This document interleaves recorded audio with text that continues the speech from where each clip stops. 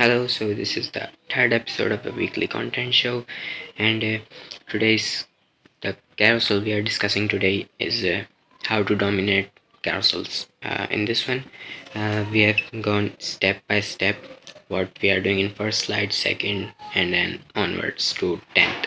So in first slide, you need to really take care of heading, the text, and imagery you are using. Those should be aligned. I mean, they should support each other, the headline and the imagery. The more you make it attractive, the more you pay attention to your first slide, the more results you will get. So I spend around, I don't know, 20-15 minutes on first slide because you have to make it attractive. You need to search images for it. I use Freepik or Unsplash for finding images for first slide. You can use any other site like Pexels or Pixabay, Vectizy, and there are so many more. You can find images on them. For second slide, when you have to keep this in mind, when your audience, any user, don't check your carousel, they just scroll away.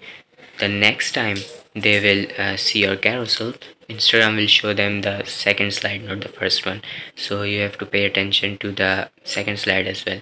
So that's where you need to focus more on second slide as well. You can make it a part of first slide, like if they skip first slide, they will still get the idea on second slide what they will be getting. So you need to pay attention to that.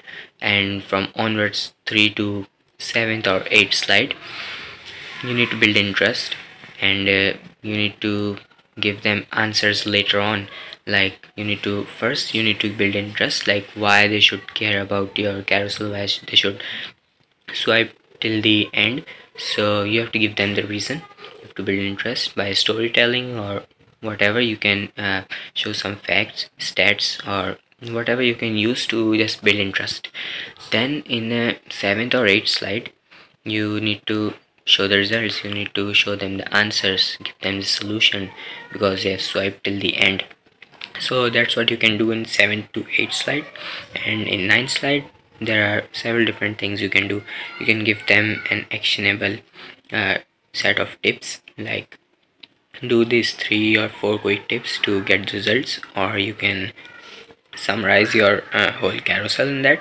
You can even give them some hacks to use. Whatever you can do, you need to, in the slide 9, you need to make sure that when they reach slide 9, they have idea of whole carousel, what it was about. Or you can share some tips, like, because that slide also makes people share your carousel, because that's the whole summary, the conclusion of your carousel. So you need to take care about that as well.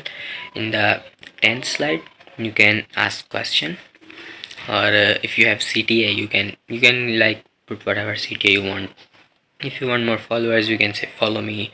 If you want to, like, you want to get more shares, you can say share it with your friends. If you want more saves, you can ask for saves. Comments, you can ask for comments. Whatever the goal is you want to achieve through that content, you can ask that in slide 10. And you need to you need to keep these things in mind. Of course, you can change it. You can, like, you can make whatever you want, but this is the most common one people are using, and I am using that as well. So this was AIDA principle. This carousel is followed by AIDA principles.